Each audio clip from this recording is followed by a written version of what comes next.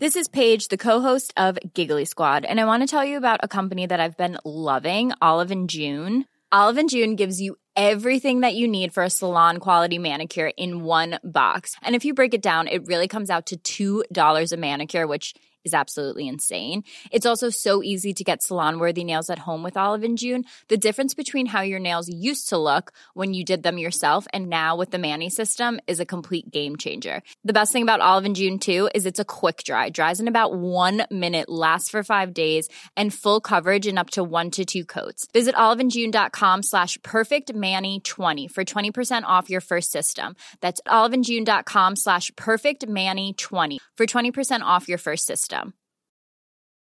This Mother's Day, celebrate the extraordinary women in your life with a heartfelt gift from Blue Nile. Whether it's for your mom, a mother figure, or yourself as a mom, find that perfect piece to express your love and appreciation. Explore Blue Nile's exquisite pearls and mesmerizing gemstones that she's sure to love. Enjoy fast shipping options like guaranteed free shipping and returns. Make this Mother's Day unforgettable with a piece from Blue Nile. Right now, get up to 50% off at BlueNile.com. That's BlueNile.com. There's never been a faster or easier way to start your weight loss journey than with PlushCare.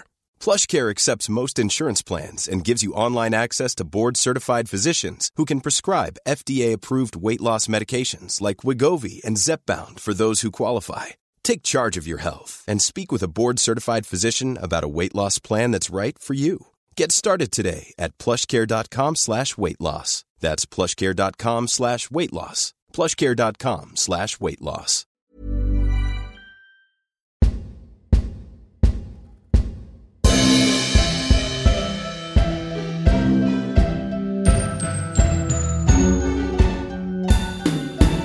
Really 007.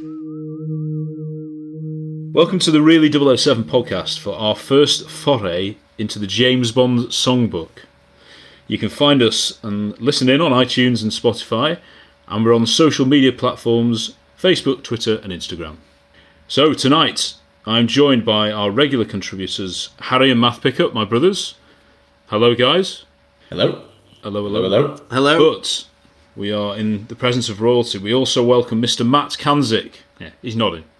Hello. Good morning. Good morning, technically. Well, Matt is making his debut on the Really 007 pod.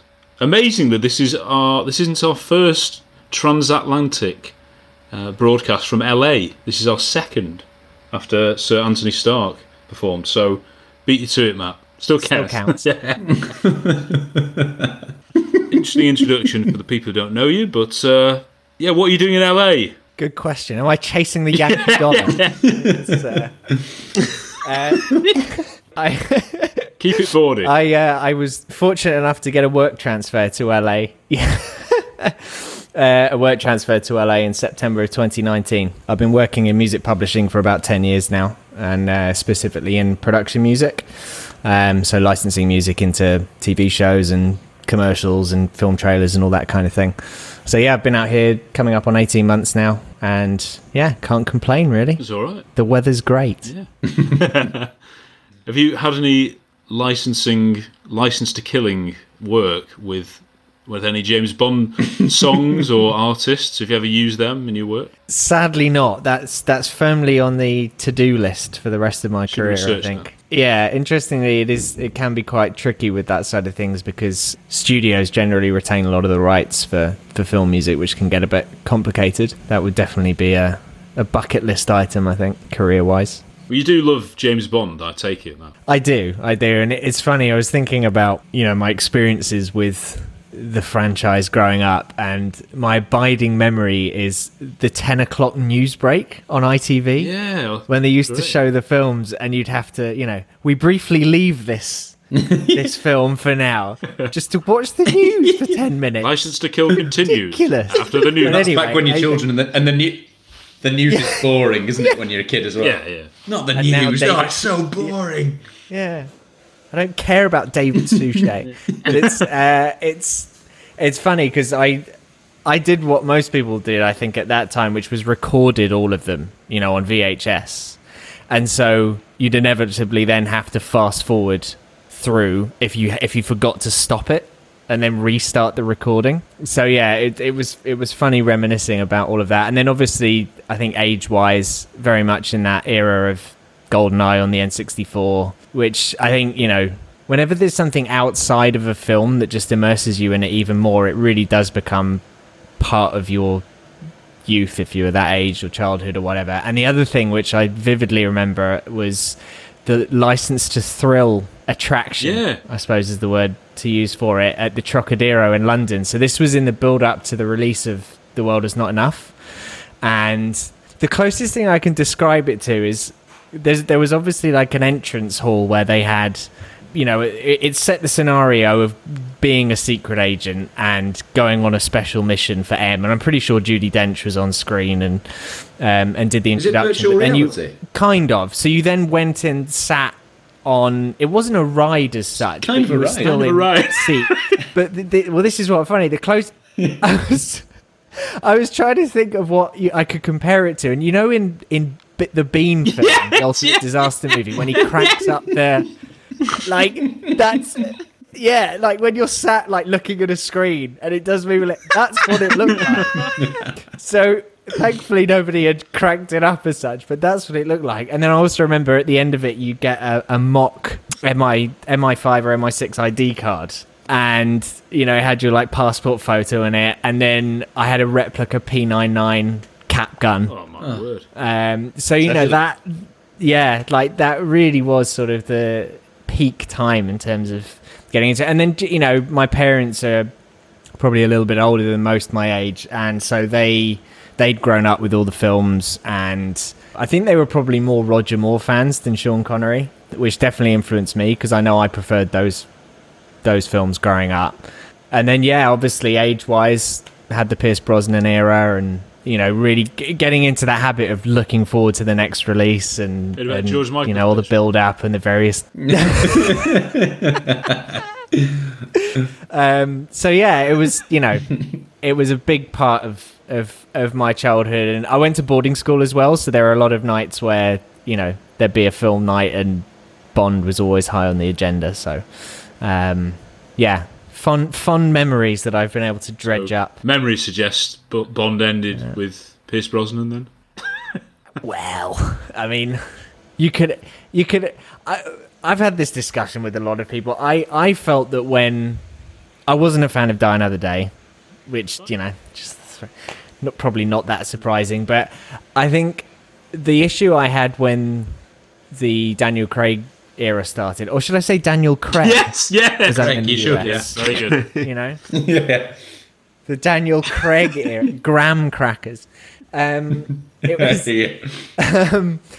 I felt to start with they were Bourne films. You know, they were good. There were a lot of things that were good about them as standalones, but they just didn't feel like Bond films. And I think a lot of that comes from that growing up with the Roger Moore stuff and the slightly, well, it's the wrong word, shameless innuendo in most instances. And when that's what you're used to, you kind of tune into that. And yeah, I've come to love more of the recent stuff, and I've learned to love it, but it wasn't as easy as the earlier stuff. Would you say Roger is your favourite Bond, if you had to name one? Probably David Niven. Yeah. No, If Tim wasn't on... If Tim... undoubtedly Timothy Dalton. Good.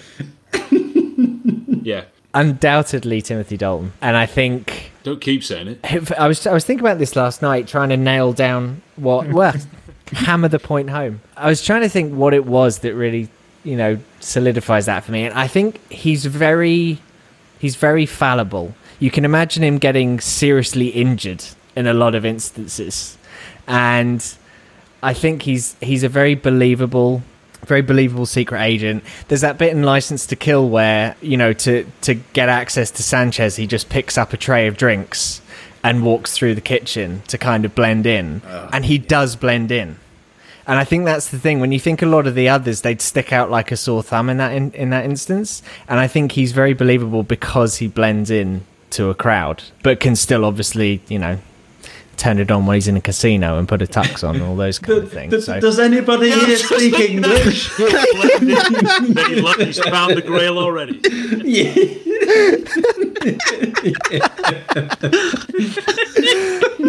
1989. No, that is that's so true about Timothy Dalton. Golden year. And I also really enjoy the random northern accent, bits that just fly in occasionally, which keeps you on your toes. I quite enjoy that. But yeah, I think it was a real shame that he didn't do more. Mm-hmm. I'd say my favourite Bond film, and not just my favourite Bond film, one of my favourite films is Licence to Kill. And it is bittersweet because you do think about what could have been. And age-wise, he was right there in terms of just being at the perfect age for one more film at least, I think. And then obviously all the background into why that didn't happen. But yeah, I mean, I would say A View to a Kill is probably a close second. I absolutely love that film. I think the cinematography is incredible. All the stuff at the end with the airship and those sweeping shots of San Francisco, it's incredible. And the music's great in that one, particularly when Roger Moore's carrying her down the ladder.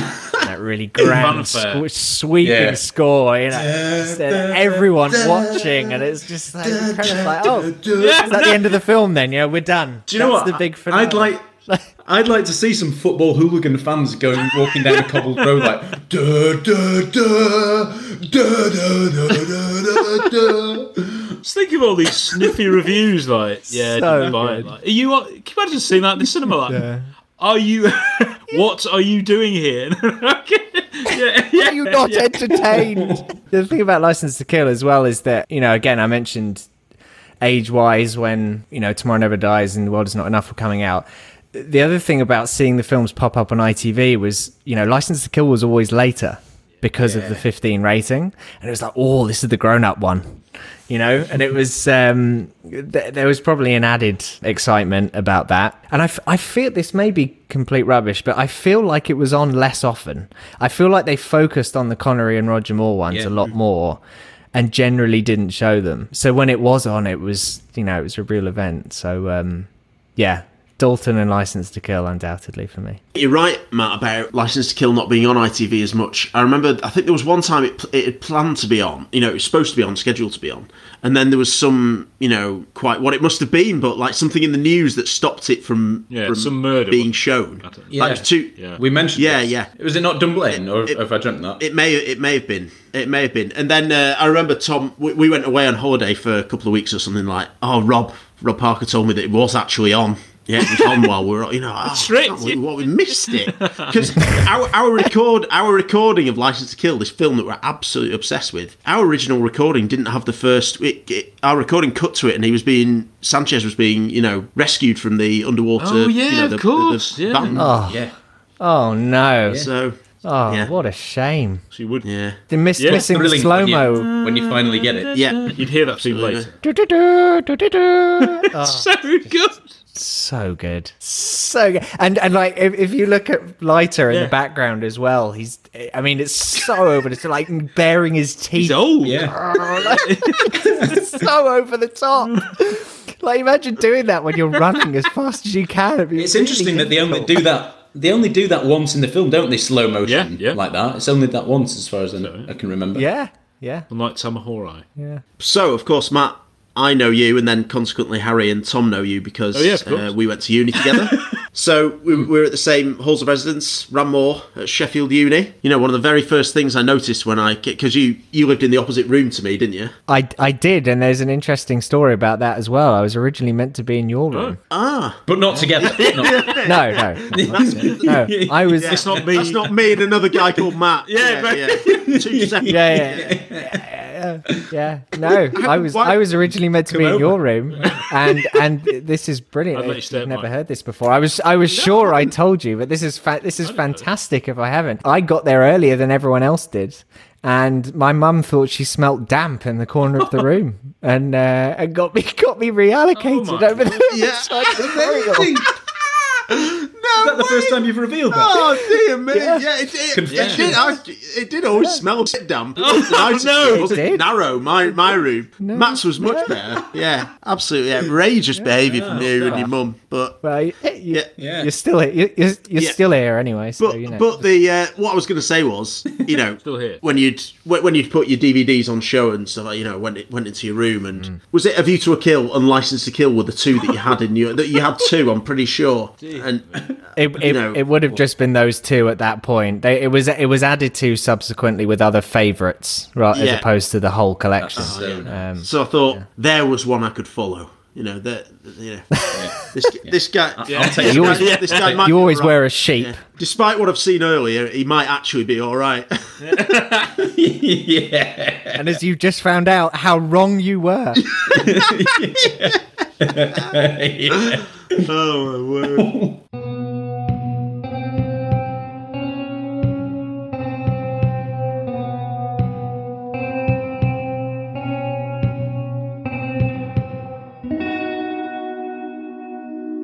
Clearly, we're obsessed with License to Kill. I think we must have, even when I went round to see my brothers, I used to go to Sheffield, but a bit earlier.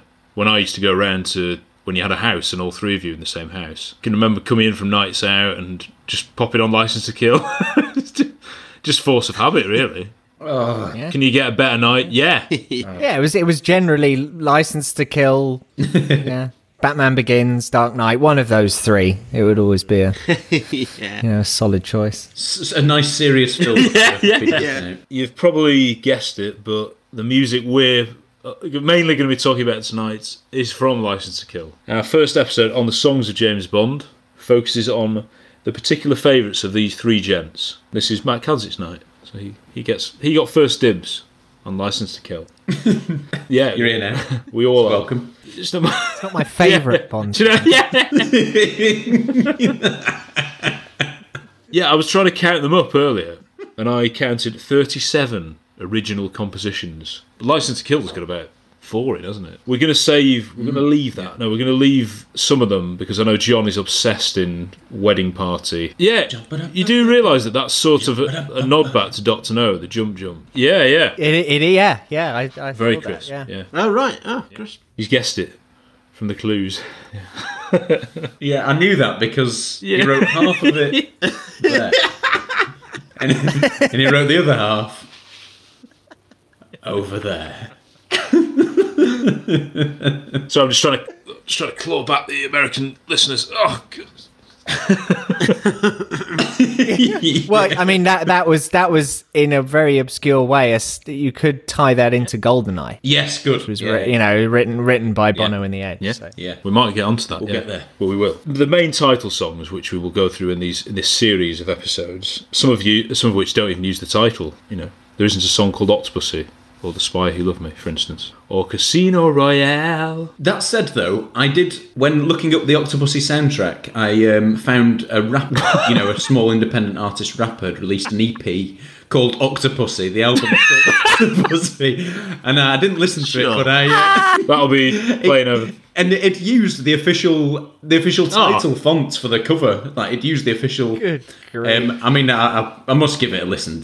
It can only disappoint. I'll get back to you on that one.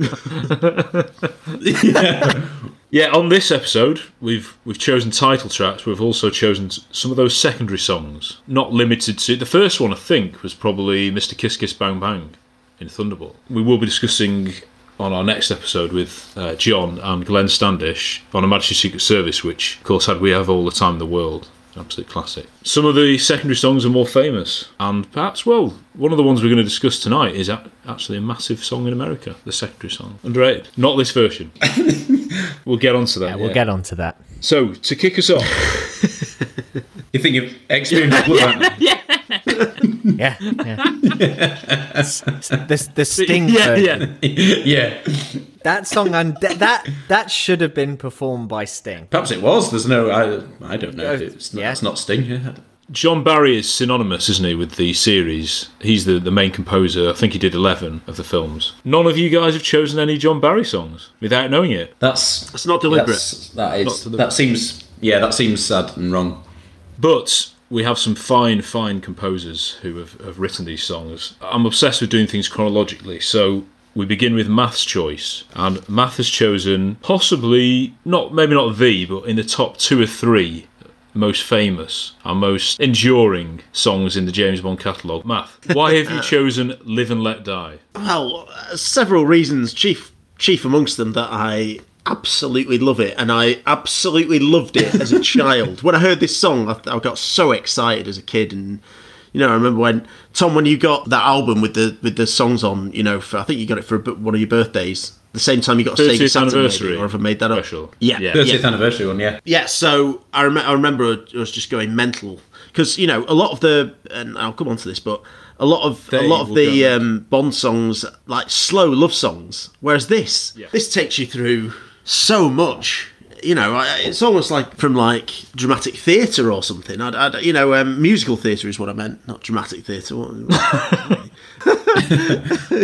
it's got a bit of the Bohemian Rhapsody about it. Yeah, that's what I was thinking. Yes, yeah, much better than. So 2 great songs. It's just a pretty incredible piece of music that, like you say, Tom, you hear it now. I remember seeing Paul McCartney on X Factor or something like that, or the X Factor final, and he did this, and it was just so epic. And even now, this song has an impact and is used for stuff. And and like I say, before, what had gone before was not like this. This was really like up tempo, or a lot of the song was really up tempo, and it just sounds incredibly Bond.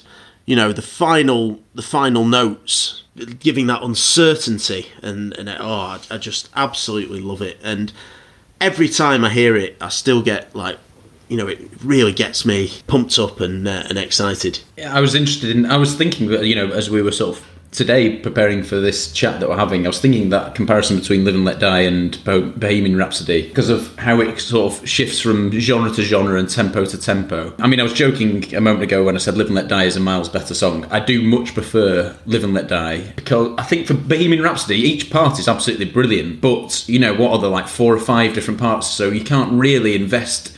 For me, I find it difficult to invest in each part of that song because you've got too much, whereas in Live and Let Die, it doesn't overdo it, it doesn't go too far, it doesn't keep experimenting, it picks the best bits and just sticks to them and comes back to them.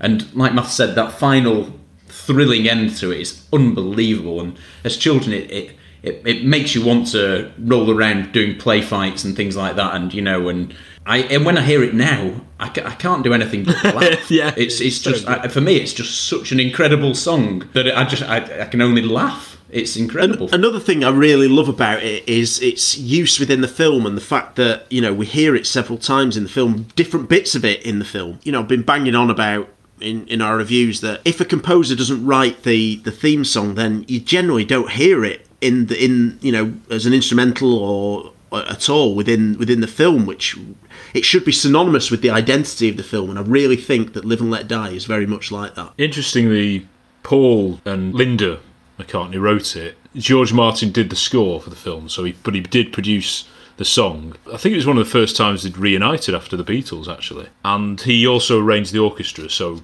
gave it that extra oomph as well. Just in the background to it, McCartney was contacted to write the song by the producers Saltzman and Broccoli before the screenplay was finished. And as you've said, Matt, it was probably the first true rock song. There's been one since. There's been, You Know My Name, View to Kill, you can argue. Another Way to Die. Well, yeah, great song. Paul McCartney asked to be sent a copy of the Ian Fleming novel, and this is what he said. I read it and thought it was pretty good. That afternoon I wrote the song and went in the next week and did it. It was a job of work for me, in a way. This is honestly because writing a song. I'm sorry. This was definitely written by David Brent. Yes, I know. Yeah, and most of it is footage of a man doing a good job of work. In a way. In a way. At last. And he said, because normally he would write a song from scratch without any preconceived ideas. So he said, writing a song around a title that's already been given to him is much, much more difficult, he found. Because he might write the melody first and then fit the words around the tune, wouldn't it? As I think I've said this before, for some reason Harry Saltzman was like, oh yeah, cheers for doing the song, but we got Shirley Bassey or somebody like that, Thelma Houston, he wanted to perform it. But George Martin was like, well, we got Paul McCartney, was in the Beatles, and it's like it's just unbelievable. And so that was the deal breaker. George Martin said, well, we'll only allow the song to be used in the film if you get Paul McCartney to sing it, or Wings, Paul McCartney and Wings. So that was the band, the Beatles. Absolutely. Yeah. Well, this song proves it, doesn't it? Yeah, absolutely. Yeah. Yeah, Matt, I'll let you come in now, because a staggering revelation on the eve of the recording session is that perhaps you aren't as keen on this song. Yeah, I know. I can't believe this. Not only did you steal my room, but you hate the song "Live and Let Die." You're not the man I thought you were. Sorry, but you can present your submissions. Hate is a very strong word. It frustrates me greatly because it's nearly perfect. It's very nearly perfect. And yet there's this abomination after an incredible, typical Bond song-esque introduction. Gorgeous, background harmonies and all this kind of stuff. Then the drama that Harry was talking about. And then Chaz and Dave turn up for 10 seconds. This says... Yeah. And it's... What are you doing? And it doesn't even come back again later in the song. What are you doing here? And it's just... I can't take the song as a whole with that in the middle, and that infuriates me because it's only 4 bars. Completely agree what you exactly. That's what's so annoying. I don't know whether it's true. It's not needed, and it's completely out. There were rumours that that's the bit Linda wrote, but was that just a cheap dig? I don't know, because it sounds so Beatles, doesn't it? I know what you mean. It's my least favourite bit of the song, but I find it with the films and with this song, like having grown up with them, I find it hard to now think, hang on, I don't like that bit as much, if you know what I mean. It's just so intrinsically part of it. It's only there briefly, and then you're back into another instrumental before it dials back down to build up even more. It's just amazing. But I take your point, yeah. I think as well, and in our discussion of Man with the Golden Gun, I mentioned this. I do think Live and Let Die the song is really responsible for just taking the Bond songs down a different avenue of being more action-packed and thrilling. Because obviously they got that, they were in a sort of a routine of being ballads, weren't they? And power ballads with power voices. And I think Live and Let Die reinvented that. It's responsible for the reinvention of the Bond song. And I think it's because of its shift, because of the way it shifts around and because of that exciting ending. I do think Man with the Golden Gun tried to copy that template a little bit by having, thrilling, fast-paced bits, but then I think Lulu's equivalent of your least favourite part, Cantic, is, love is required whenever. Like, there was that kind of, that need for a bit of, it's almost like, let's have a little bit of light relief, because this is a really good song, let's just have a little bit of light relief. Can't be that good. We really hit them over the head with the amazing bit at the end. Yeah, exactly. Yeah. It's almost like that, I think. Yeah, I mean, I think what was interesting was listening to the other versions of it. I don't like the Guns N' Roses version. I just don't think it's particularly great. But the Chrissie Hynde version on the Shaken and Stirred album is interesting for me because that section is far more in keeping with the rest of the track. I mean, it's actually very Oasis, that section, the way it's written. It's got an Oasis feel to it. I mean, it's more Oasis than Madness, literally. But, I mean, the band and the principal having that section in the song, but it's very good. I mean, I could throw another one. This is probably going to disgust people. I feel the same about "Come Together" by the Beatles. Like amazing chorus, really gets you, and then the rest of it's just. it's like I find that song frustrating as well for the same reason. It's like you've got something there that's amazing. Michael Jackson, as a whole, it doesn't. Did it just? That's my. Yeah, there's like the songwriter Ryan Tedder. I remember him. I know you guys are big fans. I think I remember a quote of his when there's an interview with him. It had like another. Perhaps it was Ella Henderson's Ghost. I think there's a quote of him saying he's happy. For his verses to be like a B+, so that the chorus can be an A, kind of. So canzy, though. I understand that. I understand that because you do want the chorus to stand out a little bit, don't you? You want the chorus to hit people more, but don't settle for a B+. Yeah. Live fast, no. Die young. A, I'm going to give it. I'm going to give that. Yeah.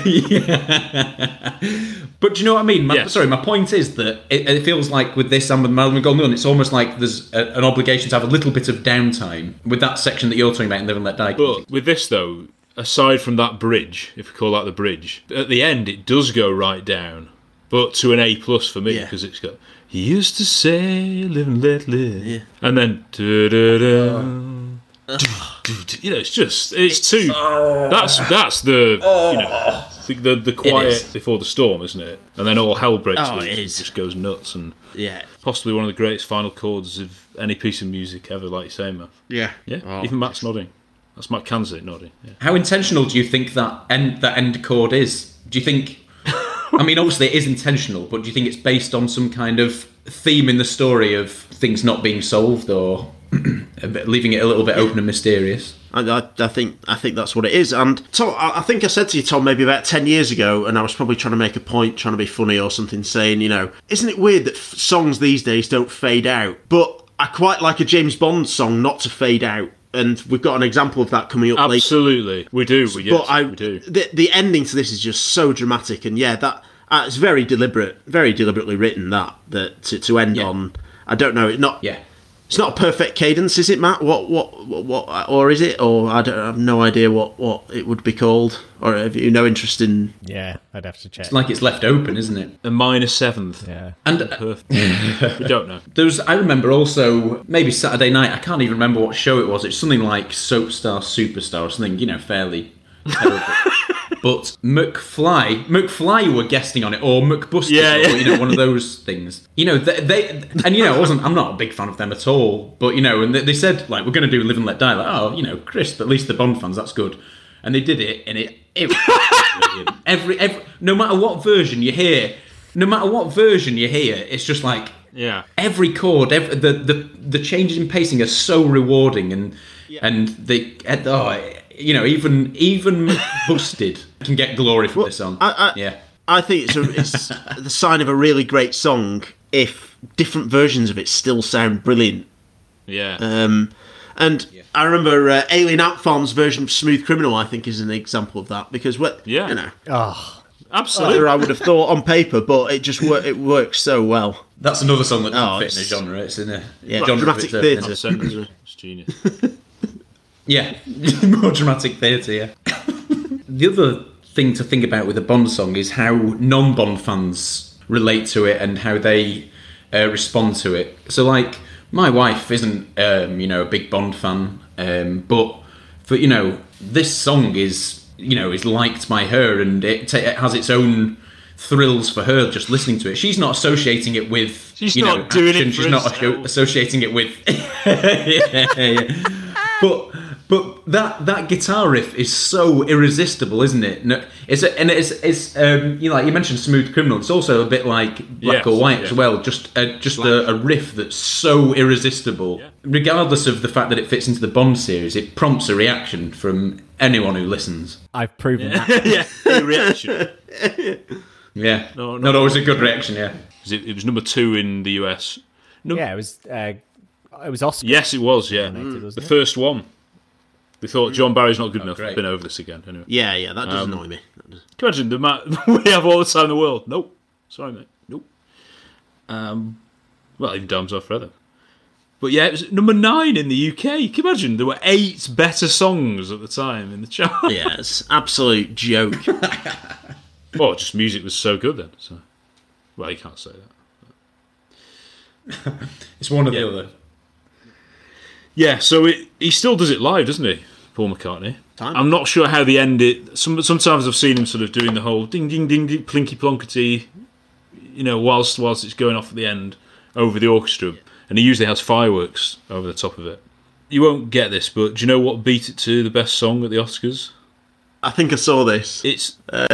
did you? I think it's a song that we've mentioned. In a very good... Yes, we have, yes! Features in Naked Gun. What is it? Possibly 2.5. Or is it Naked Gun? No, Somebody's singing it in the shower.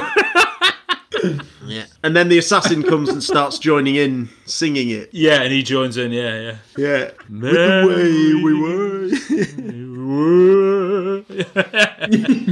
Oh, Yes, Barbara yeah. Streisand. Super. Barbara Streisand. Good film. Saw it recently. That won the Oscar. Yeah, as well, yeah, didn't it? Duck, what was it? Duck soup or Duck sauce. was it? Duck sauce. Yeah, Duck soup's the Marx Brothers film. The other thing that makes me fond of this song is that not only does it kind of take the Bond songs in a new direction, but it was a new direction with the film, wasn't it? With it being Roger Moore's debut, and there was a lot of freshness about the whole thing, and I think it's great. If you were Roger Moore and you were nervous about whether fans will take to you or not, whether they'll buy that this is a Bond film just like all the rest, then if they hear this song, Roger Moore must be like, I'm so grateful for this song, because the way it gets you into the mood of Bond right away. And I don't know if the song will have been released to fans before they heard it in the cinema. I've no idea. You're onto a winner, aren't you, with that song behind you? I was sorry, Harry. I was just thinking of. I was nervous because I didn't think I still had it. I was worried if I still wanted it. Yeah.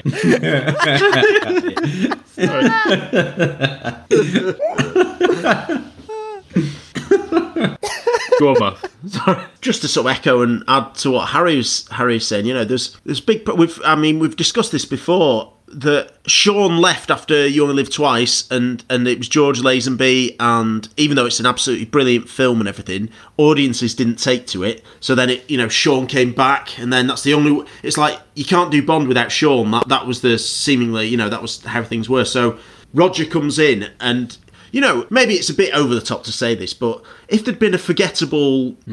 Not particularly brilliant song behind him. I don't know. It maybe just it might have affected things and the appeal and everything. It's like because Live and Let Die is such a package. It's a package deal. What that's is that a quote from Love Actually or I can't. No, I was a done deal years ago. That's what I was thinking. Different deal. Sorry.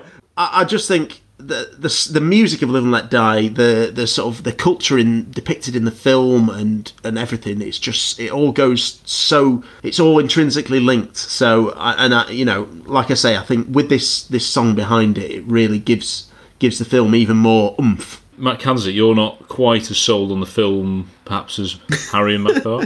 No, I mean I'm a creature of habit. It was different, and I'm one of those people who struggles to adapt a little bit when something's different, but I also hate snakes. Snakes. So this isn't a great one. A great one for me on that basis. I heard that name snakes before. Yeah, it's not one of my favourites. I completely get why it's so revered and it's seen as a great film. It is a great film. It's just not one of my personal favourites. We may be scared of it as a kid, maybe because of all the voodoo and it is quite scary for kids. And the snakes. Yeah. Don't keep saying it. Yeah, quite possible. Quite possible. The speedboats that chase is incredible. I was always a big fan of that bit, and the music when it comes in, the dun dun dun. Dun, dun, dun. Yeah. For when the henchman called Adam, yeah, Adam, his lovely sports jacket. That is an incredible climax. It's that word again, climax. That is an unbelievable climax to the chase. Do you like J.B. Blue Pepper, Matt? I do. Good. I do. A great deal. A great deal. That's There's a cue. When we see him again in The Man with the Golden Gun. I just don't know, this the mouth. Yeah. It's like that's very good math. Yeah, it's mesmerizing in many ways. Hi, this is Anthony Stark. I played Truman Lodge in License to Kill, and you're listening to Really 007. Spent long enough on Live and Let Die. I think this is really where the sort of business end of the episode, business middle, is that thing. So yes, License to Kill. We always knew what Matt would choose when I asked him if he could choose one Bond song. You asked me to. As well, but why don't you ask me? Exactly. Yes. But we are allowing him both. Ironically, we are allowing both of these songs to be discussed tonight. Neither. Next. So we're going to shut him up. Fellow that nicked me job. Did you know, initially, Eric Clapton and Vic Flick, who of course did the guitar version of the original Bond theme, were asked to write and perform the theme song? I presume that... Would that be sort of Lethal Weapon linked? Yeah. The two things that they'd done together, Clapton and Kamen, Michael Kamen, who does the score to License to Kill, were not only Lethal Weapon, but I think Chris has mentioned it a few times, the TV serial Edge of Darkness, which of course was directed by Martin Campbell, who would go on to direct GoldenEye and Casino Royale, also starring Joe Don Baker. Yeah. Anyway, that fell apart, and then we got Gladys Knight's song and performance was chosen. Didn't happen in the end. Didn't happen in the end, yeah. They were rubbish. But interestingly, I mean, Michael Kamen, his as a composer, not particularly in the 80s, but in the 90s, the songs he did. I mean, all the ones with Mutt Lange, Bryan Adams, Everything I Do It For You, All for Love from Three Musketeers, and from Don Juan DeMarco, Have You Ever Really Loved a Woman? All three #1 in the USA. And, of course, from Jack, the Bryan Adams song, Stars. Oh. Which is a lovely song. Yeah. So, yeah, I mean, with hindsight, maybe he would have done the song. But anyway, thankfully, we got this absolute gem from Gladys Knight, composed by three gentlemen. Jeffrey Cohen, I don't know an awful lot about him. Narada Michael Walden, who has done an awful lot of gorgeous R&B pop, sort of Whitney. Tevin Campbell, songs in the sort of late 80s, early 90s. So, yeah. Not Kevin Campbell, the former Arsenal player, to link back to Kansas. I was going to say, associating Kevin Campbell with Arsenal is pretty tenuous. Yeah. Scored hat-tricks and then not always scored as regularly. But yeah, the third guy who wrote it was Walter Afanasieff, who basically, he kick-started a lot of Mariah's career. Yeah, he went on to he did loads and loads of stuff with Celine Dion as well, and we'll come on to her later. Well, sort of like that adult contemporary R&B producer sound, which we've mentioned before. But yeah, look them up, honestly. Type the names in, you'll... Yeah, absolutely glorious music. I'm interested in this. Celine Dion, we'll come to her later. No, I can't think... Stay tuned, fellas. Can't think. Hot pants. Yeah. Deleted scene from Knowing Me. Anyway, we'll let Kanzik go in on the song in a second, but I didn't realise at the time that... Calling him by his surname, bro. Well, it's to differentiate. Differentiate to... That's... You know my name. Yeah. You know my name. Yeah, nice. They had to pay royalties, those three writers, to John Barry for the horn line. It's interesting because I think this sounds far more original and different to a lot of the new Bond songs, which all sound like, especially, the Adele one and the Sam Smith, especially the Sam Smith, are sort of pastiches, aren't they, of old Bond songs. But this one had to pay royalties. Anyway, yes. Did the others not? No. They sort of interpolate the Bond theme a bit. I suppose GoldenEye does, doesn't it? And some of the other ones do. Yeah. But this was the Goldfinger horn line. I don't know whether it was agreed beforehand. I don't think it was. But I think it sounds sufficiently different, and it's, goodness me, two great songs. But John Barry getting more money isn't necessarily... I'm okay with. I mean... Because it was the first one he hadn't done, wasn't it, for a bit, of course, as a composer. Matt, was he in some financial trouble at some point as well, John Barry? I don't think it was financial trouble. I think I dreamt that. For tax purposes, this is so boring, but in the 70s and the 70s and the 80s particular, that's why he did alternate Bond themes in order to stop having to pay so much tax in Britain. Wasn't it like 60% then for the top earners, I think? He did Diamonds Are Forever, so he'd done all of them until then pretty much. Took one off for Live and Let Die, then did Golden Gun, took one off again for Spy Love Me, came back for Moonraker, stopped. So yeah, he did 3 in a row though in the 80s until I think he was possibly ill health that he wasn't involved in this one, and then maybe the moment had gone when it was time for GoldenEye. Presumably they were Labour governments, hence he was being taxed more, top earner, and then in the 80s, it's Thatcher again. So that's just, I've absolutely Bill Conti came for Thatcher. Although she did get into power in 1979, so John Barry was back right in 79. So we're not a political show, just to So I was just yeah. No. Ignore. Right, Matt Kanzik. Why did you choose this incredible song? It's flawless. Yes. It's absolutely flawless. It is Unlike Live and Let Die. in the same way that License to Kill is quite Flawed. juxtaposed. You've got the order great here. In the same way that License to Kill is one of my favourite films, not just my favourite Bond film. I would say License to Kill is one of my favourite songs, and not just my favourite Bond song. Am I right in saying it's the longest? Yes. Of the Bond Good themes? facts, that is It's true. definitely up It is there. the longest, yeah. About 5.5 minutes. Over 5 minutes. And are all 5 minutes on the credit sequence?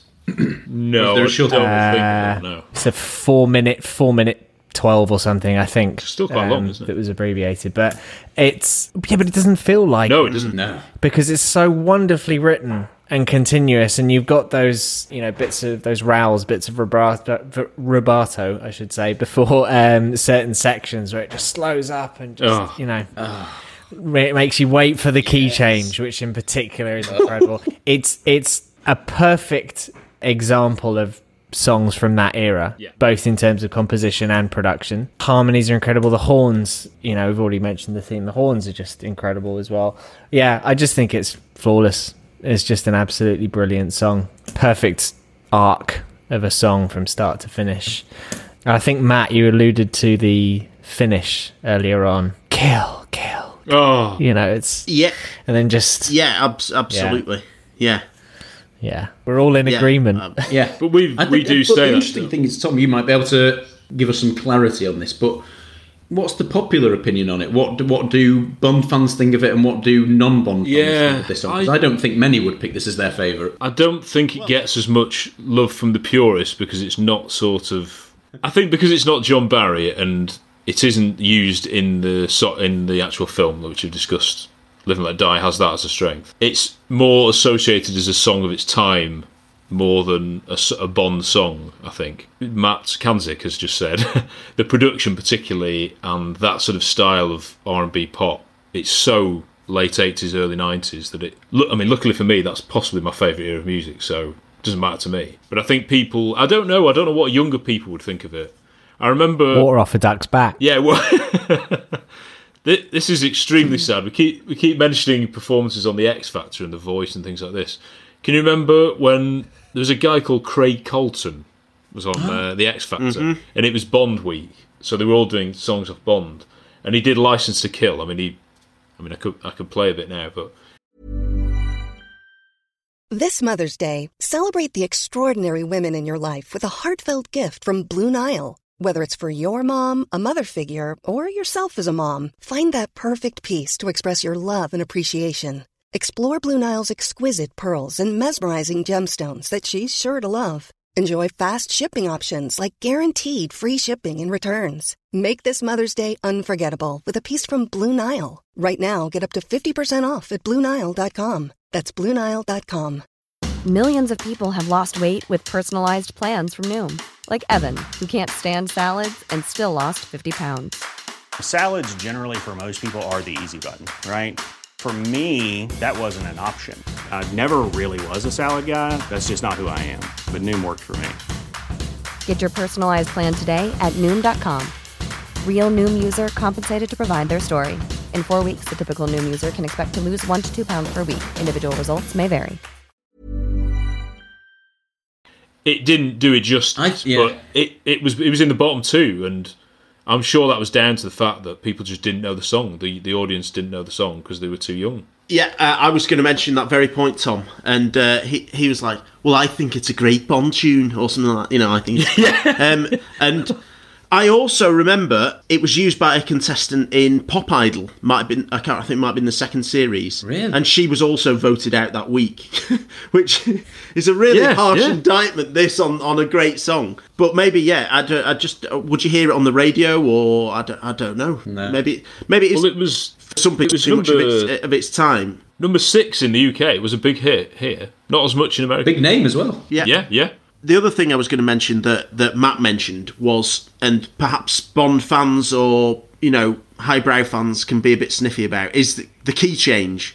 because I'm not sure how many key changes there are in Bond songs. Yeah, it's not a particularly John Barry trait, is it? The other thing I'd say about it is that, obviously it borrows that theme from Goldfinger, and I think it doesn't feel like it's trying to be a Bond song, but it has that sound. And I always think that that's a conscious decision with title songs in Bond films is, do you just create something which, as we said earlier, is going to translate outside of the Bond universe?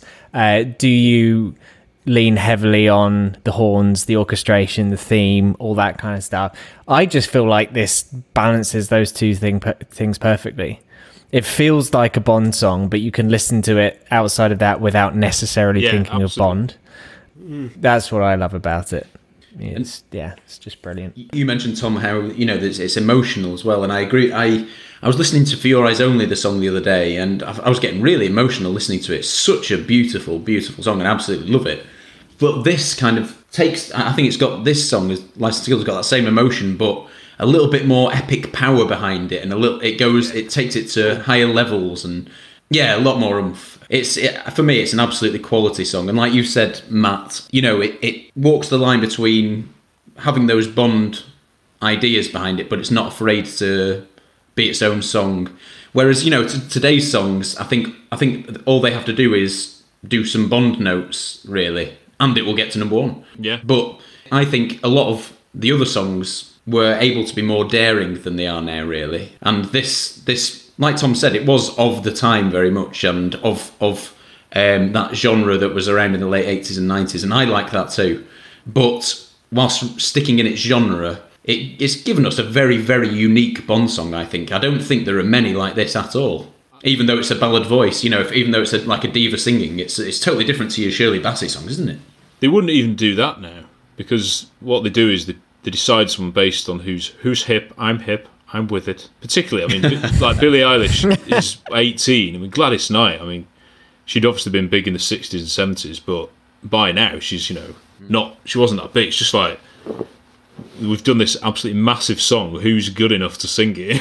We need someone who can really sing the song. A lot of these people, they can't nowhere near as good a voice, have they? Just incredible, the range that she's got. We will go into... Chalk and cheese. Well, chalk, yeah. Well, if you ask me to as well, we will go on to that in a second, but it's the same thing. It's like, who can sing this incredible song that's already been written for them, effectively? I do wonder as well how much of the motivation was to connect with American audiences, because the artists before this had been like a-ha and Duran Duran and stuff like that. I wonder if, and with a lot of the film being filmed in America, it seems like there's a very big American connection to this Bond film in particular, doesn't it? Yeah. And I think that's the same with the song. I'll never let it die. The other thing we haven't mentioned is how it fades in from the pre-title sequence, like the wedding bells and the... So nice. Yeah. Are they the same key, Matt? Absolutely on the feet. Yeah. They are, the wedding march goes into it, and it's... And the pan, it's like a slow pan down, isn't it? It's just...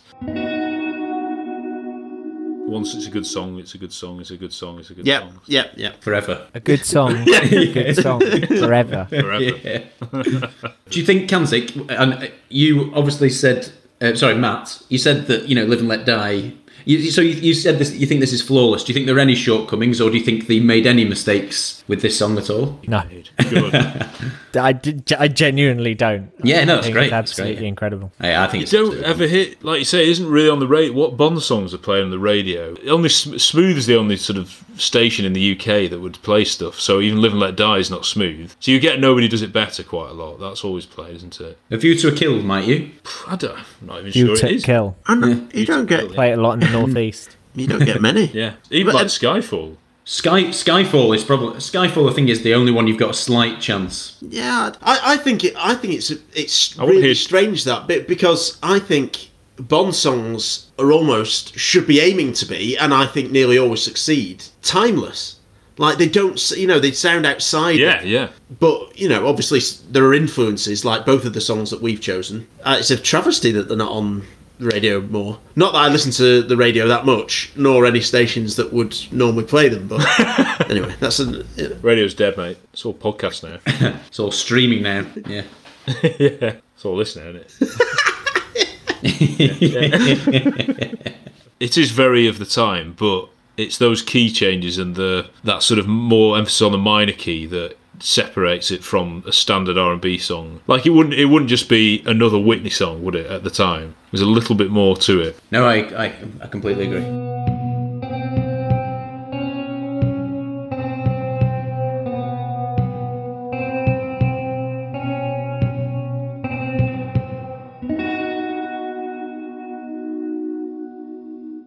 Matt Kansy, when you think of the song, If You Asked Me To, what's the immediate image just before you hear the song that enters your mind? The fish. Yes! Correct answer. The fish eye.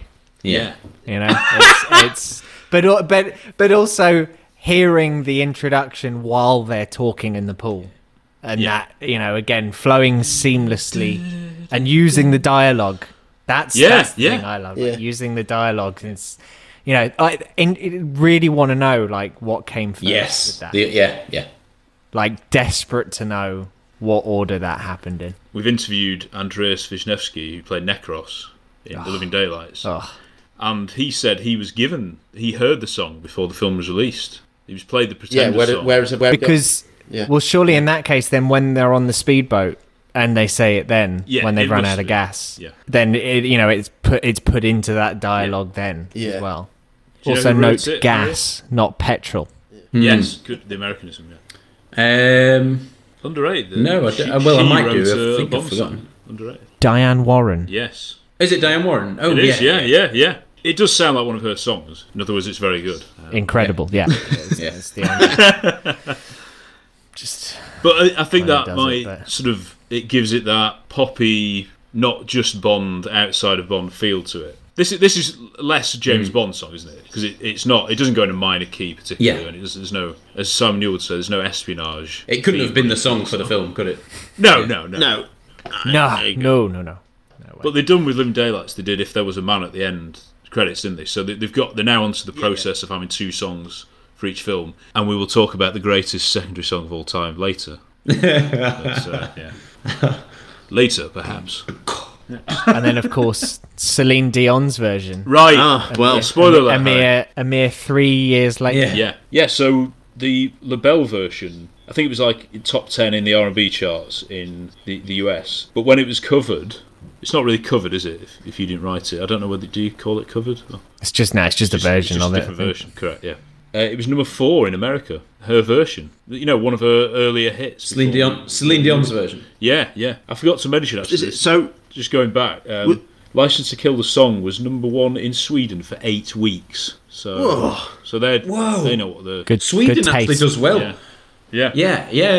There are parts of Europe that really dig Bond songs more than England and Asia. Which is true. Funny and clever. Yeah. There's a pretty harrowing quote from Patti LaBelle in relation to If You Asked Me To. When she talks about how she felt the song was a hit and was happy that Celine did a version and did well with it, and then she says, but the arrangements are so close and we both have pretty powerful voices ... So who knows why my version didn't take off? Maybe it was timing ... And it's just so much in those ... Oh, I know. It's really, really brutal. I mean, I personally, because there's not, like she said, there's not that much different in the versions. Yeah. And I almost feel like the Celine Dion version takes away some of that 80s production. Yes. Like the piano's a bit thinner on it. I always feel like it has a bit more of a feel of the kind of song that goes at that 3/4 way point in a film where the characters, thinking everything over and walking the streets of New York. Yeah, montage. Yeah, I just... Wonderful. Growing up, though, did you really... I don't know how much we thought about that. Because, again, maybe it was at the end of the video. Would we have stopped? It just cut off or something, I don't know. Yeah, it does. They did wrap it up slightly. When I watched it last night. When you've just seen a film that's absolutely knocked your socks off and you've got a song just playing and it feels like it's still part of the event, isn't it? When you've got a good song rolling over the credits. Yes. And that's the case with this. This song is part of the event for me now. even though it might have been cut off on our recorded version, it's so much a part of it. This song, definitely. Oh yeah. Now's your chance to talk about License to Kill. Your last chance to talk about the film. It could be years before we get to reviewing it. So anyone, I don't know. While you're here, where do I start? Well, I just think it. Go, fantastic. Yeah, Matt, here you go. I remember Matt and I having a moment of clarity where we really we were on the same page when things become unclear. in amongst all this deviancy on my part that's becoming clear to Matt over the last hour or so.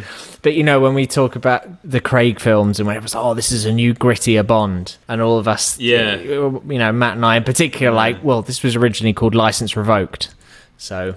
Yeah, and it was a 15 and all those kind of things, and it's just I think of it the same way I do the song. Like, I see it as just flawless, and it goes by so quickly when you're watching it. There's no there's nothing that you're really struggling to get through, and it's it's absolutely brilliant. I think I must credit you, Matt, with my loving this film even more, because we did watch it quite a lot at uni, and and. I just remember, Rammo, Doug, our good mate Doug O'Kane coming in, him watching, he's seen it loads of times, and it's now his favourite Bond film. And I think I had an exam one time, and I was like, oh, Matt, can we watch License to Kill, the evening before, just a bit of,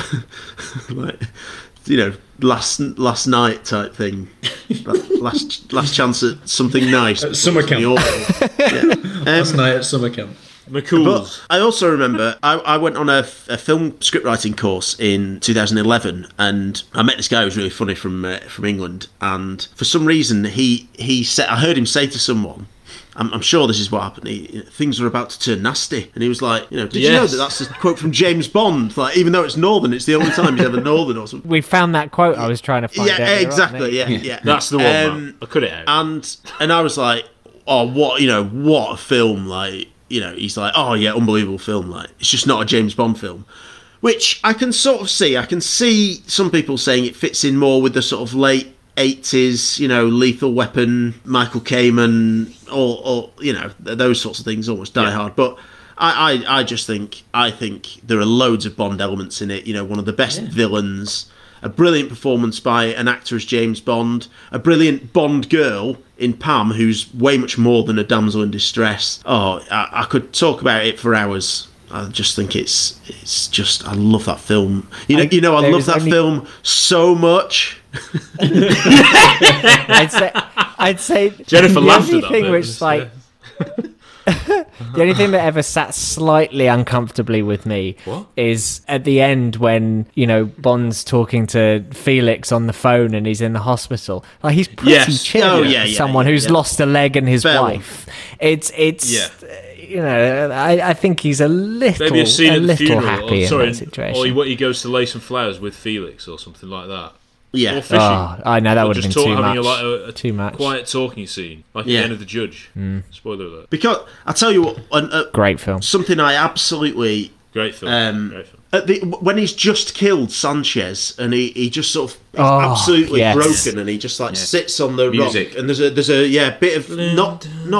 It's like slightly uncertain music. Was it worth it? It's sour taste, isn't it? Kind of, yeah.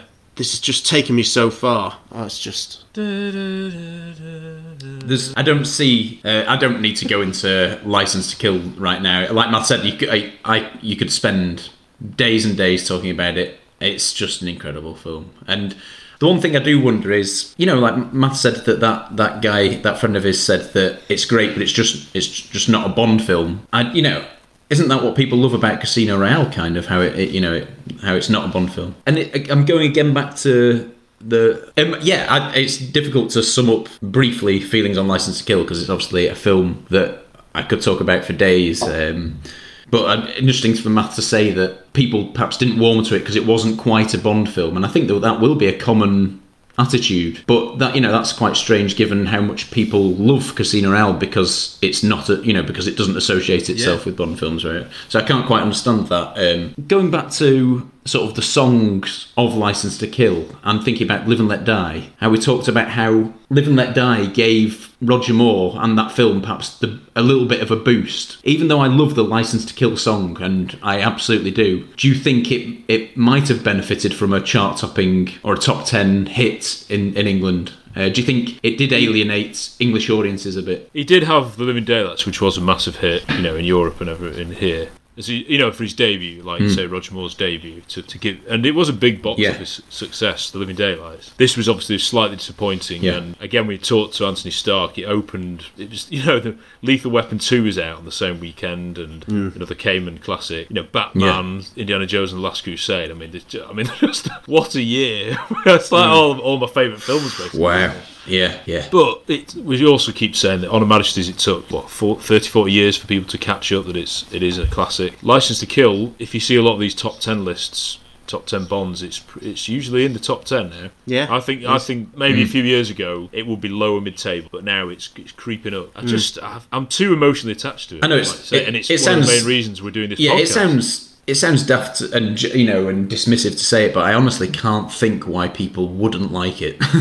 No, why a Bond fan wouldn't like it. It makes me smile watching it through everything about it. Like when I watched it with Jennifer, I'm like looking at her reactions at everything, and it's like, oh, she's going to love that. How good's that? She did like it. Funnily enough, the viewing last night was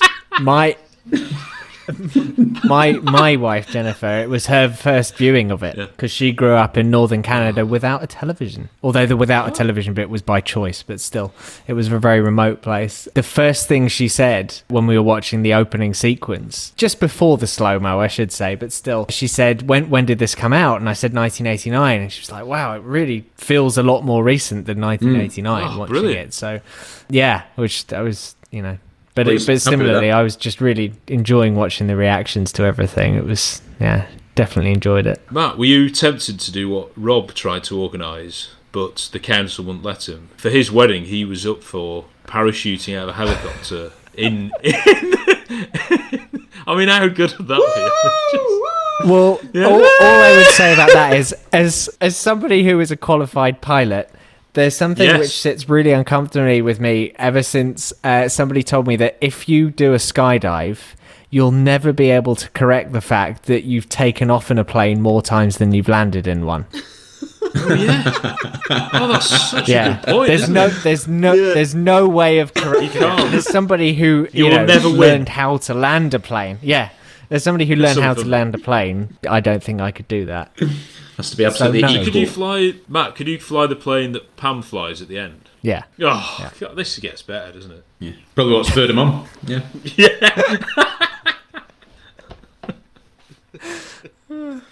Oh, one thing I did find funny as well watching last night, which had never really sprung to mind, when she, talking of that plane, when she dumps on the henchmen when they're running down the road, and particularly when they all get into the back of the flatbed and then driving after, I just couldn't help thinking of Home Alone 2 Lost in New York. Absolutely. I mean, it's just, it does feel quite slapstick when they're running down the street covered in dust. It's not in a bad way. That's a very positive thing. No. Mm-hmm. Want to say something about proud, stunning. No, okay, yeah. I've got something to say, which links to our Casino Royale review. In that, I think Casino Royale is more. How can I say this?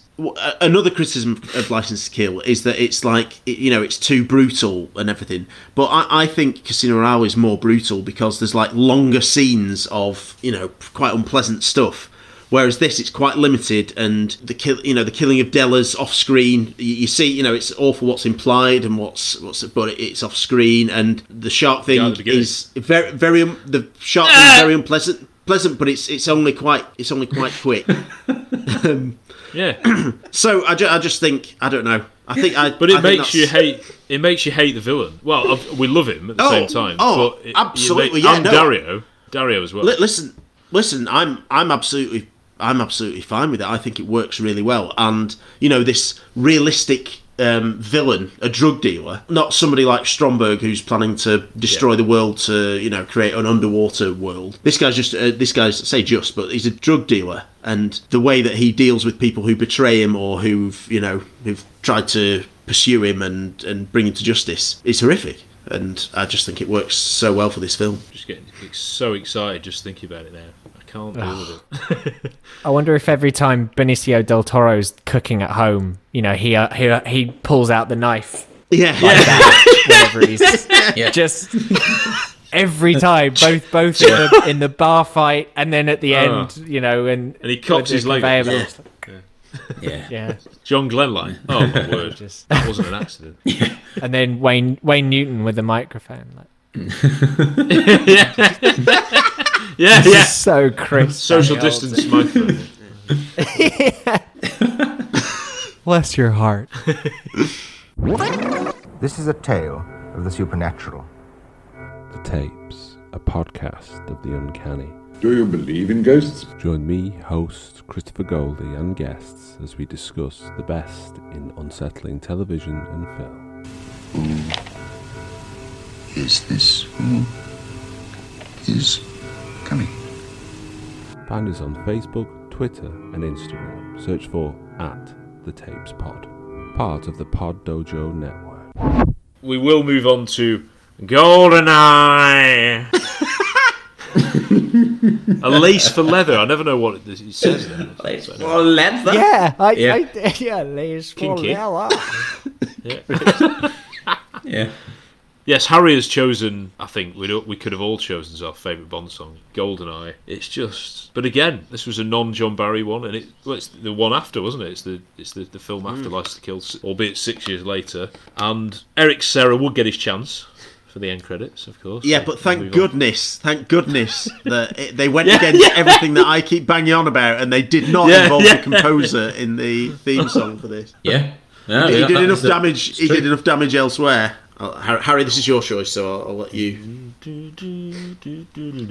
I do think it's not a very outlandish choice, is it? And in the same vein of maybe Live and Let Die, isn't it's an established and well recognised, very Bond, exciting song. Whereas obviously License to Kill is a little bit more of an outlandish choice. This GoldenEye is, I think, if it's not everyone's favourite, it's most people's top 5 or top lot for sure. The first thing I was going to mention about how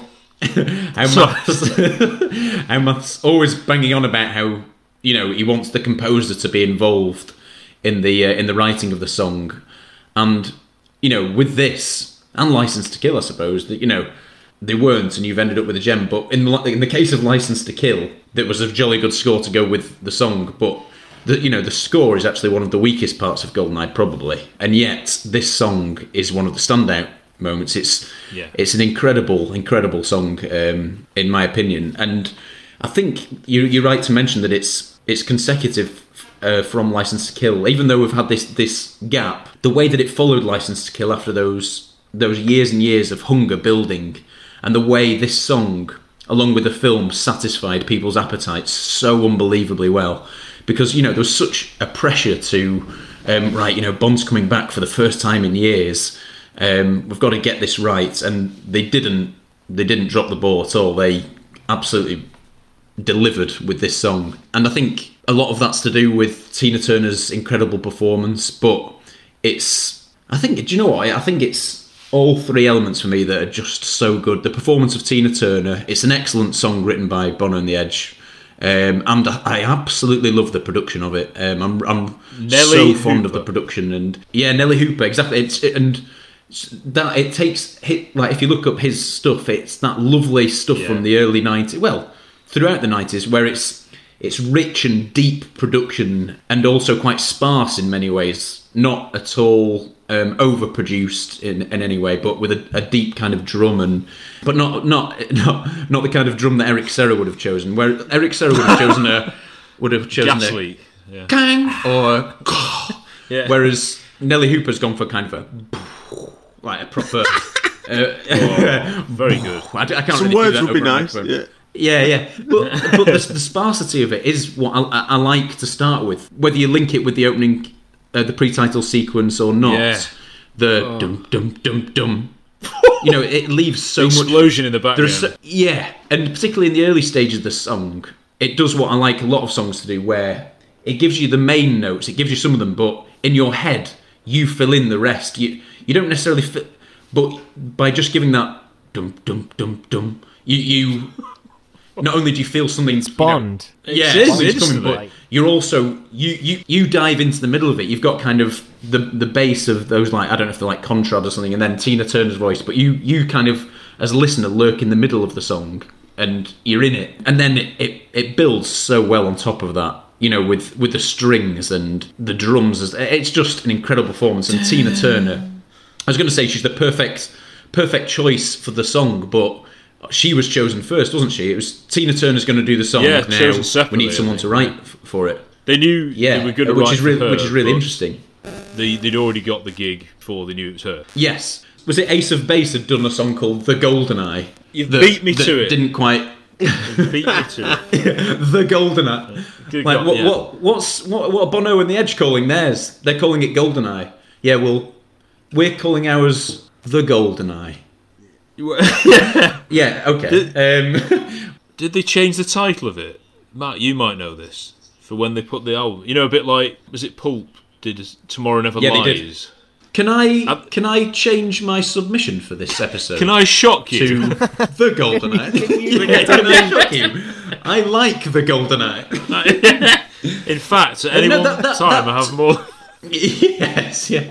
That wasn't dreadful, I don't think. That was better than I was expecting. What a massive compliment that is. That wasn't dreadful. But they usually are. They're a bit disappointing, aren't they, Rich? I know everyone's obsessed with the Radiohead rejected one, but I didn't think it was up to snuff at all. No offence. No, I was tremendously disappointed by that. I thought they only gave it one spin, yeah. When I heard, the Sam Smith one, which actually has grown on me a bit. I don't hate it, and I really didn't like it at first, and I thought, so annoying that they just choose someone who's popular at the moment just to try and hot right now. Yeah. But and when I heard like Radiohead did a song, I was like, oh, that's far more like it. That's what let's have more. Leave that bit in. Yeah, exactly. But then when I heard it, very disappointing. Very nothing here. But that The GoldenEye, Ace of Base, I think that sounded quite good. I think that. Yeah.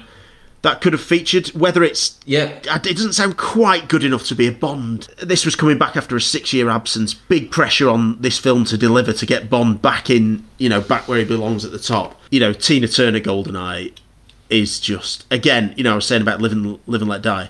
This song helps. This song helps massively in terms of bringing Bond back. But not in a way that... come out before... the trailer came out and we had arguably one of the best versions of the Bond theme, the Parody Fair, and I'd say that was probably my favourite trailer of all time. Yeah. Partly because of how it made me feel in '94 or whenever it landed. It was just a joke, wasn't it? It was just the most Bond thing.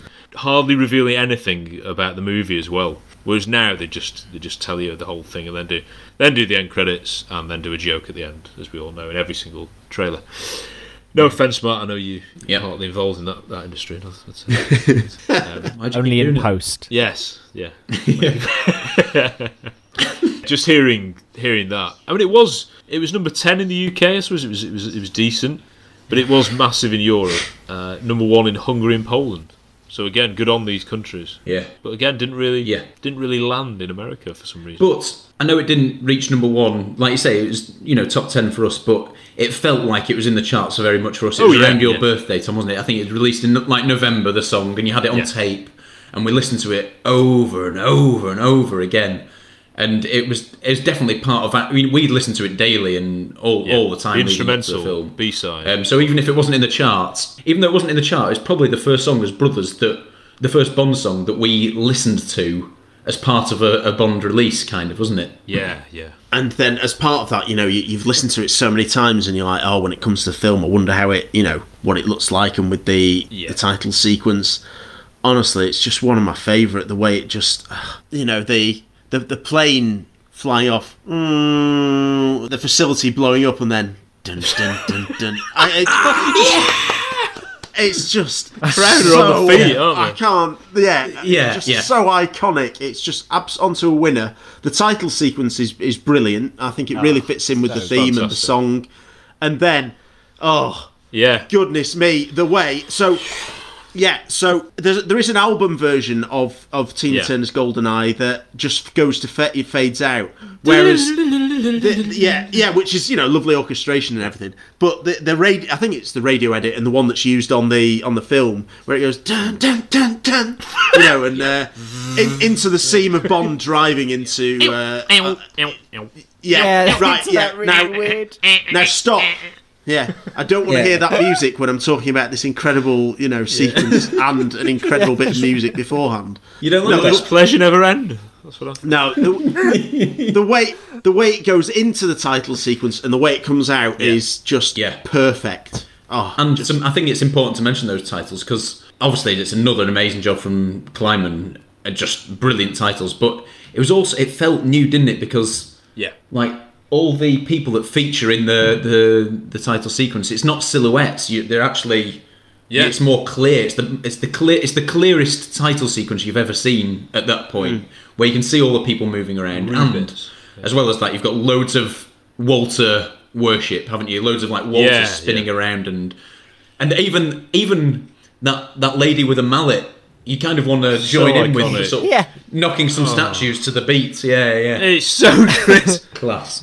The Cold War. You know icons. what I will say about the score, Matt, is that particularly when you consider that License to Kill wasn't one of these classic Iron Curtain plots in the way that Living Daylights was as well.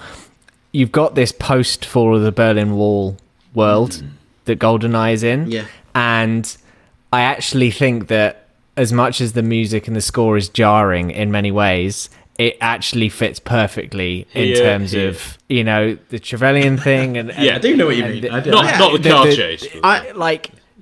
chase. Not the car chase. But I do think it works. I know. Different reasons, but I do know what you mean. But I really, for a Bond score, I've got high standards, but Barry set those standards so high. Oh, Barry. And there's Barry. Barry. Yeah. Sure. Something inside so Barry. strong. But John Barry set those standards so high, but I wouldn't ever put this soundtrack on and listen to it. There's only a couple of bits that I really like, and some things are strange that we've. That's not him. That's not him. But it also, if you watch films regularly or watch them in sequence, and then you've got Tomorrow Never Dies after that, which I absolutely love the score on that. I think that kind of makes it stick out a little bit more as well. It does. Yeah. When you see it in the context of what's before and after it. Yeah. Ideally, if Arnold had started early or Barry had done it, it would have. But I think it does add to the whole atmosphere, like you were saying, Matt. The Cold War. Post-Cold War. Yeah. Just some of it. It's part of the fabric, isn't it? It's very hard to separate it now. It's very hard to think, if say, even if Kamen had come, and done another one, because it's mid-90s, it's not, but it's so hard to separate it. When Xenia's coming down, when the... Oh, yeah. Oh, yeah. Ding, ding, ding, ding.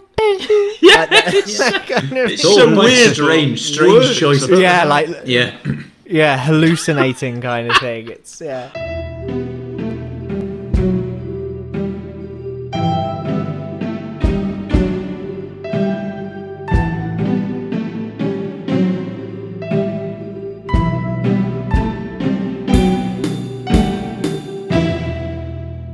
In terms of the production of the soundtrack, it's a totally different set of instruments to the song, isn't it? Pretty much, the song is so unique from the rest of the soundtrack. R&B, the song, and it's the instrument choices. You've mentioned Nelly Hooper, that drum. It has all those classic things of Massive Attack that that he's worked with. And in fact, the only accurate way you can either compare the beat to being as delicious as the Stranger in Moscow beat by Michael Jackson. Yeah. This is the only. This, right. I don't know if the microphone will pick it up, but this is the next most satisfying noise, and the very linked, I think.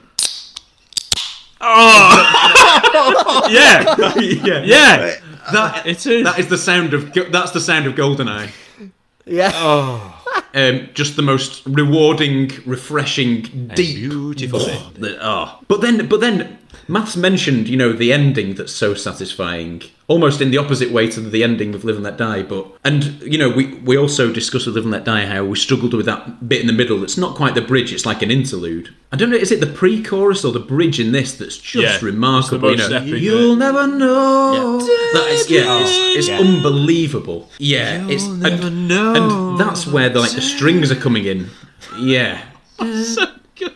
But I don't. Have you heard the? Have you heard the Bono demo? Have you heard the Bono demo at all? No, I haven't. No, I've not heard the Bono demo. It's for that bridge. Yeah.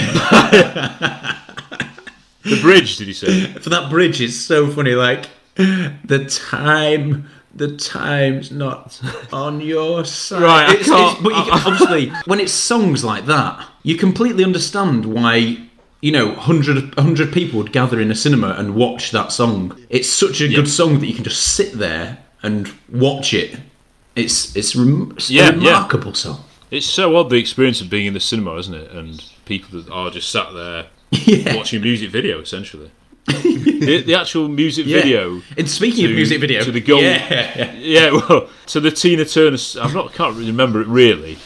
You might remember little bits about it. It was directed by Jake Scott, who is Ridley's son. Yeah. So, yeah. He'd done a lot of music videos. I used to watch Wiggly that music Scott? video a lot. Wiggly's, yeah. Is it Wiggly Scott? The Bond collection for a period. Scott The Bond Joy, collection sorry. was stored in my bedroom. The Bond collection was stored in my bedroom for a period. I don't know if you remember. It was quite a big thing though. And I had a DVD player in my room. Yeah, so you'd watch the extras of films. Because when I was younger, I couldn't watch a full film going to bed. But just before bed, I'd watch DVD extras. And this music video, I used to watch loads. I'd put this music video on time and time again, because obviously it's quicker than going to the title sequence. They had this video as an extra, and pre-YouTube. Obviously, this was the stage where you're starting to listen to music on your telly, and it was brilliant to just sit and watch and listen to that song. And the other thing about the music video, while I go on, is I would love it. It's you're getting your first glimpses because. It's like Tina Turner in a stereotypical James Bond set, the video, but then there are cutaways. Gradually, there are more and more cutaways to the film. And there's so many gorgeous hero shots of Pierce Brosnan and in his debut. Mm-hmm. And you see, it's showing glimpses of him doing these absolutely amazing things. And there's a part where, I can't remember what part it is to the song, but in the music video, it's an epic part of the song, and it's to the bit where he jumps off the dam, and it's just the most satisfying image to audio combination ever. So iconic. It's just it's incredible, isn't it? Amazing. If you're enjoying Really 007, why not follow us on Facebook, Twitter, and Instagram? Look us up at Really 007 Pod. Unfortunately, we're going to have to close the episode on a sour note, I'm afraid. The Experience of Love by Eric Serra. No. I don't think so. Yeah, with probably the best ballad that's ever been included on a James Bond film. No. Like I kind of mentioned, it has that magic of being leading into the end credits, like If You Ask Me To, so that it becomes part of your memory and it becomes part of how you remember the climax of the film. It's post-climax, really. I do. Post-coital. It's not as intrinsically linked to the visual. I don't know. Oh, the plot. I do.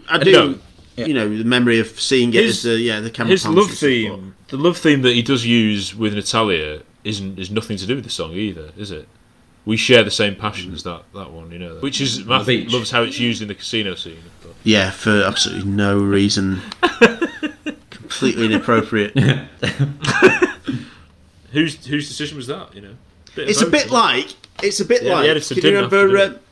Can you remember on Harry Hill when he compared the music that was being played during a Lewis car chase to something I can't remember, and then he swapped them over so that it was like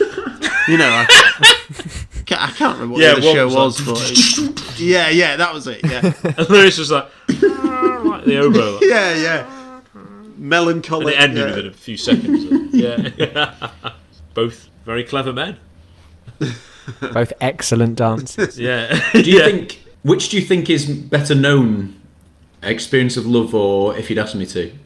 Brilliant, absolutely. As a Bond, if you are as a Bond, I know there's the Celine Dion version that's carried it forward, but even so, amongst Bond fans, it probably is If You'd Asked Me To. Infamous. I'm infamous. Yeah. You want to be famous? Famous. Harry, I think probably Experience of Love might have some notoriety and negativity. Is it? I can't remember. Is it? That's more the score, though. If you asked me to, yeah, that's what it's called, isn't it? If you had only gone and asked me to, is the official. Yeah. If you asked me to, I just think the way that it starts, as Matt correctly said, when it's while they're now why don't just I think people would probably recognise it more rather than you guys are more in tune. Sorry, I was going to say you guys are more in tune with sort of Twitter Bond fans and all the interactions that go on there and polls and stuff. Are these kind of songs mentioned at all? No, they don't mention them. They're obsessed with Surrender. They're obsessed with Surrender. They think that. I don't think Sheryl Crow's song has ever been mentioned at any point. But I know Rob is a fan. Rob is a big fan of the song. I am. I think it's a lot more Bond than people give it credit for. Yeah. It's big as well. Surrender does sound more identikit Bond song. I do like it. Yeah, a bit more I obvious. think it's nice. Naturally, We've got both. Have you amongst yourselves ever discussed the captain of the stealth ship in Tomorrow Never Dies? We haven't, but I was getting it to Gerard Butler at the beginning. Sorry, I'm obsessed with it. With this, the one who looks a bit. Oh, it's the stuntman. The one who's the stuntman for the dam. The one who's it's the way he turns after they've sunk the ship, and he turns around and he goes. Oh, what are you talking about? Oh, sorry, in the water. Oh right, yes, yeah. The line where they're just trying to crowbar as many sort of henchman catchphrases in, like the stealth ship may be invisible to radar, but the sea drill isn't. Yeah, and I love the film, but just that whole scene, and then survivors in the water, with an eye roll. Yeah. Well, it's our next Brosnan one that we'll be covering. I'm hoping Matt can join us. How exciting! It's playing hard to get. Yeah. Coy. Just a stamper. I'm having fun with my headline. Matt, can you do an impression of Jonathan Pryce, please? Jonathan Pryce. Like pathetic.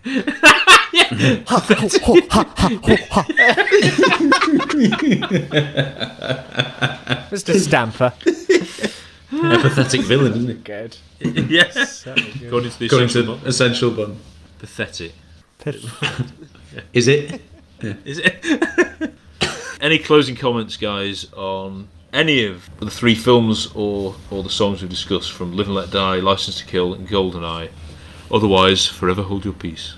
No, I just think just to mention how wonderful it is. This again, I think we mentioned it perhaps in the Casino Royale review that we've done. That's probably coming up later.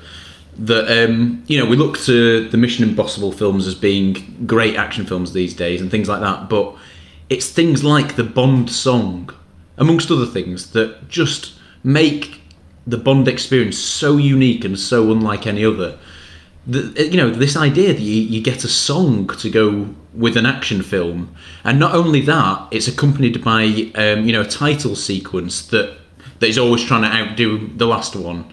It's amazing just to listen to a compilation album of all the Bond songs, and that album, any compilation of the Bond songs is unlike any other album, really, isn't it? What you get with Bond songs is just so special, and obviously that's in the composition and the performances, but the other magic of them is how it takes you straight into the film and how you feel when you're watching it, and all the associations you make with the song.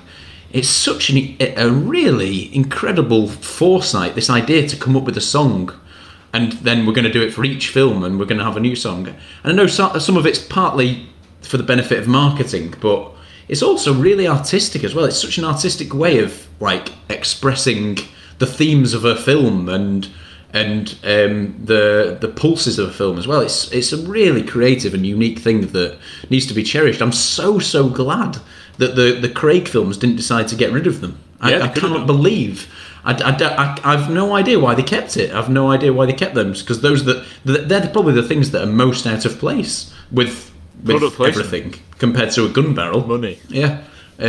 So I'm so glad that they're still going. Absolutely, couldn't agree with you more, Harry. I think even though for me the last 2/3 have been a bit forgettable and not really quite up there, I still don't think they've been that bad.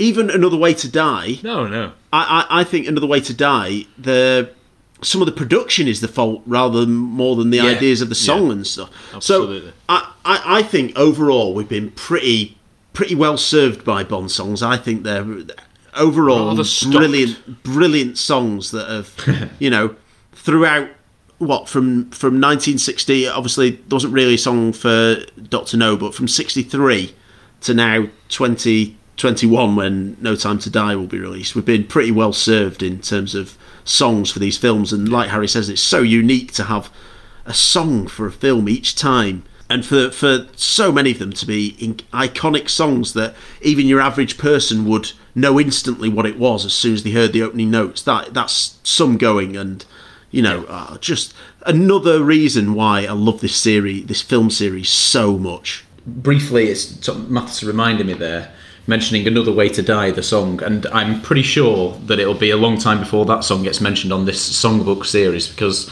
it's one of the ones that's universally sort of not rated as much. But I've seen Alicia Keys twice. I've seen Alicia Keys live twice, and one of the times she didn't do it, but the second time she did.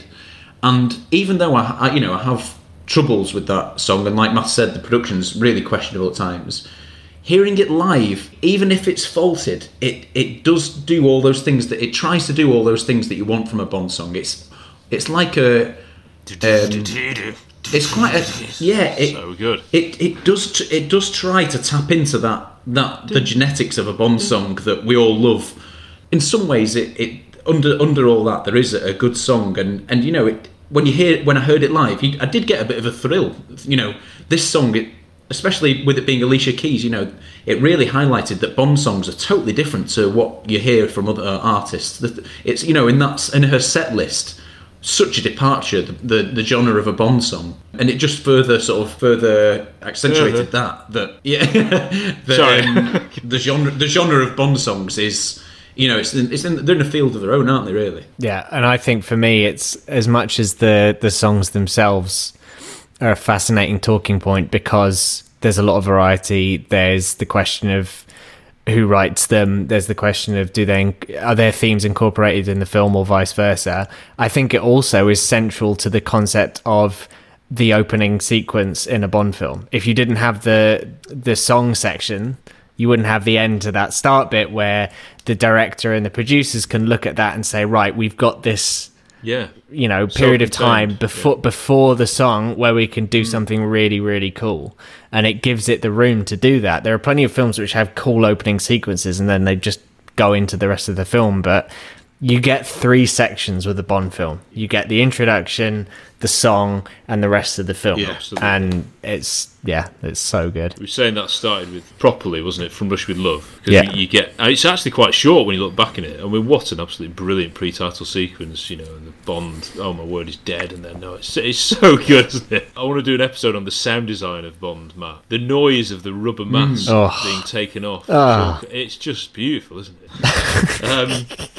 But then, of course, they didn't have the song underrated. They only played at the end. They just play an instrumental going into the Bond theme, which works brilliantly. So it's Goldfinger when you've got it all in place, and then pretty much then the only departures since then are On Her Majesty's, because it's just an instrumental, and I think that's it. Yeah. The other thing is, just a cheap gag. You said even the best, well, even the ones you don't like. The ones you like least of the Bond songs, they do take you into the film and make you think of the film in a better way. The Sam Smith, the it takes you into a better song. That's the only problem with that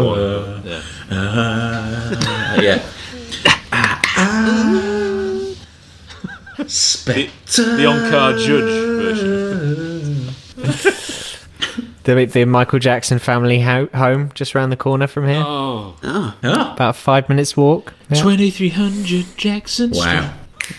Yeah, that's in Gary. But yeah, brilliant. Yeah, that's back in.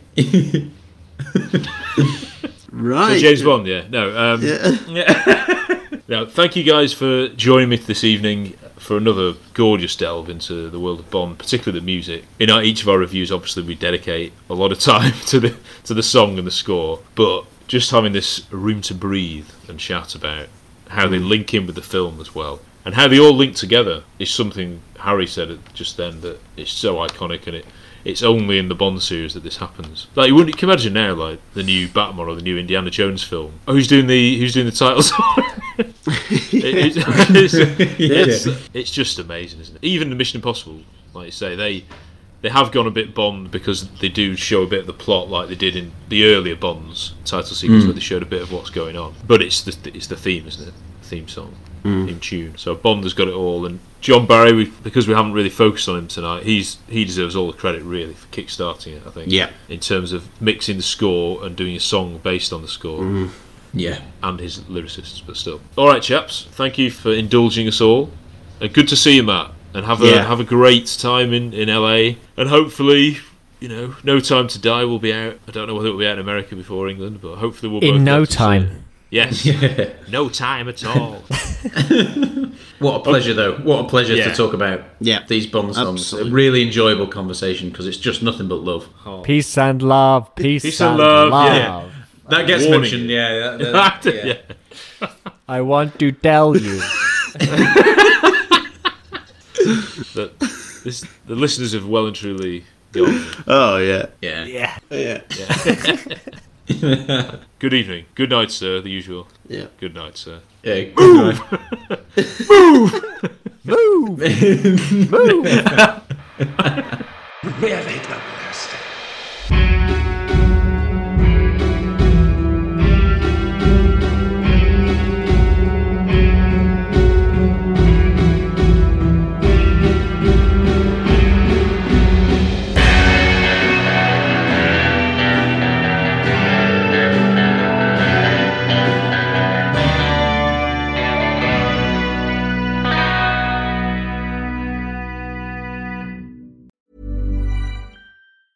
Mom deserves the best, and there's no better place to shop for Mother's Day than Whole Foods Market. They're your destination for unbeatable savings, from premium gifts to show-stopping flowers and irresistible desserts. Start by saving 33% with Prime on all body care and candles. Then get a 15-stem bunch of tulips for just $9.99 each with Prime. Round out Mom's menu with festive rosé, irresistible berry chantilly cake, and more special treats. Come celebrate Mother's Day at Whole Foods Market. Planning for your next trip?